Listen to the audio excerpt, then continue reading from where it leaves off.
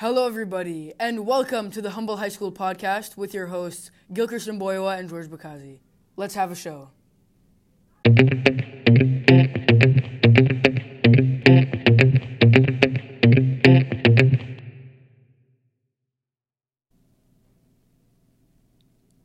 Tiger Woods. Hero to zero? Is Hollywood acting up again? Is Halloween getting a little too political? We'll find out. So, Tiger Woods pleads guilty to reckless driving after a DUI arrest. On Memorial Day, police said that the golfer was found asleep at the wheel in a running Mercedes in Florida. The car was stopped in the right lane and protruding into the bike lane. And Woods, who allegedly had extremely slow and slurred speech, stated that he did not know where he was, according to the police report. So, the golfer was under the influence of THC, Xanax, hydrocodone, and many other painkillers. But, I mean, it's quite ridiculous, as the only punishment that he has to face is a $250 fine and a 12 months probation time. And also, he has to do 50 hours of community service, which I think it's quite ridiculous. I would think that someone committing this kind of crime would face more. Yes, most definitely. He's putting a bunch of other people in danger. He could have severely hurt a bunch of other people, and the punishment should not be a high school requirement for graduation. It really should not. Yeah, because at our school, we have to do almost 50 hours of community service to graduate. So I think that's quite ridiculous. And for me, actually, it's that he's a role model, and this is what he's doing. This is what kids look up to this guy, and this is what he decides to do. And these two questions that come to mind: is he just ignorant or just dumb? I mean, it's quite simple. He's either ignorant or just dumb. I definitely agree. I think both of those could fit into the same category even, and it's such a shame, honestly, to see a big idol for several and he's actually young kids. He's no longer that big in golf anymore. Yeah, he's not been performing well. He's been having back injuries, as he says. Yeah. And I mean, he's done. The last 3-4 years for him have not been good. He's been dropping out of tournaments. And it's a shame to see such a great player go so fast. It's a downfall, really. Yeah, so we've seen him obviously being put in the shadows by other players, and this just drags him down even more. He's done for. That's it for Tiger Woods. All right, next topic.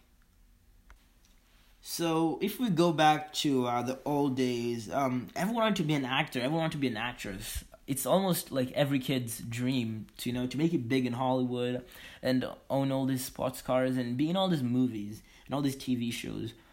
But is Hollywood that great? As I think a lot of us have the wrong impression on Hollywood. A lot of us think that Hollywood is this place where everything is perfect. You get all this money. You're famous. You're popular. But I don't think it's all that. I mean, for the last 5 years, Hollywood has been on a steady downfall.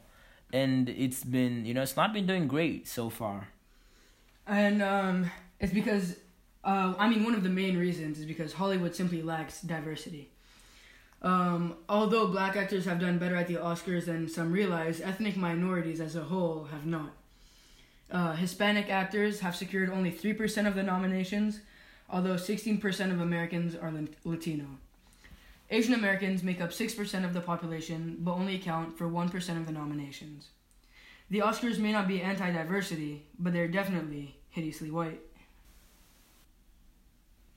And the major problem with race bending and whitewashing, which if you don't know, whitewashing is basically letting a white actor / actress play a role that is meant for a person from a certain region. For example, having a white person play a Middle Eastern, or having a white person play an Asian. Or have a Middle Eastern play a Hispanic. Exactly. And so the problem with this is that it's not only deeply offensive, but it takes away roles from actors who are actually from the region. And it's quite disappointing that Hollywood has been doing this for quite some time. And that's just another reason why another example of how Hollywood is just deteriorating so fast. And to make matters worse, I was quite disgusted by this, the Harvey Weinstein issue. And, I mean, the New York Times broke in with a sweeping story recounting nearly 3 decades worth of sexual assault allegations against Harvey Weinstein. And I don't know how to react to this. This is someone who, is a top producer in Hollywood. I really don't know how to react to this.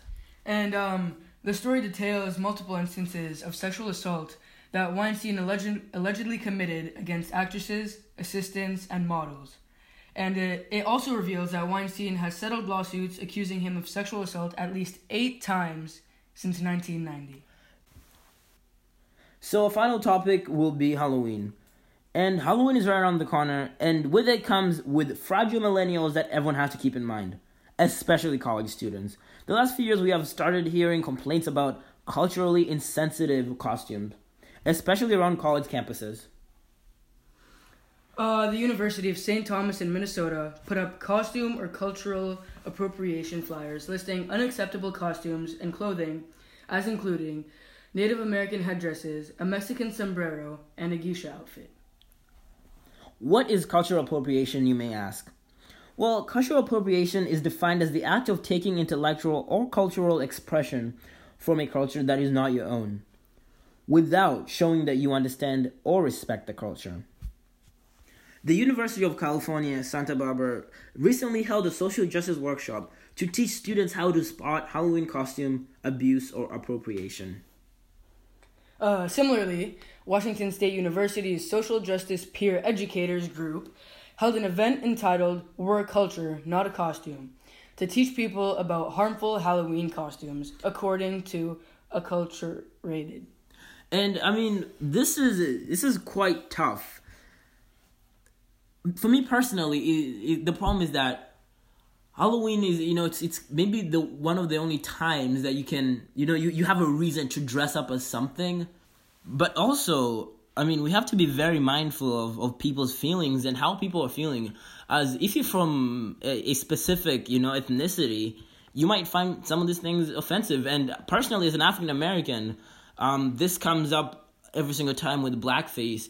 You would think that people at this time understand the value that blackface holds, and I understand the perspective of the colleges. They're trying to promote friendliness and trying to just keep everyone happy.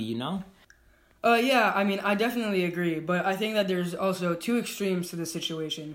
For example, as you were saying, a blackface, which in every case would be very offensive and is completely unacceptable. But on the other hand, you have a trick-or-treater wearing a sombrero. I mean, I don't think that would be very offensive. For example, as a Middle Eastern, if I saw a trick-or-treater wearing a turban, for example, I would not take much offense to that. And I just think that sometimes this is taken out of proportion. So that has been it for the Humboldt High School podcast today. Thank you for joining us, and we'll see you next time.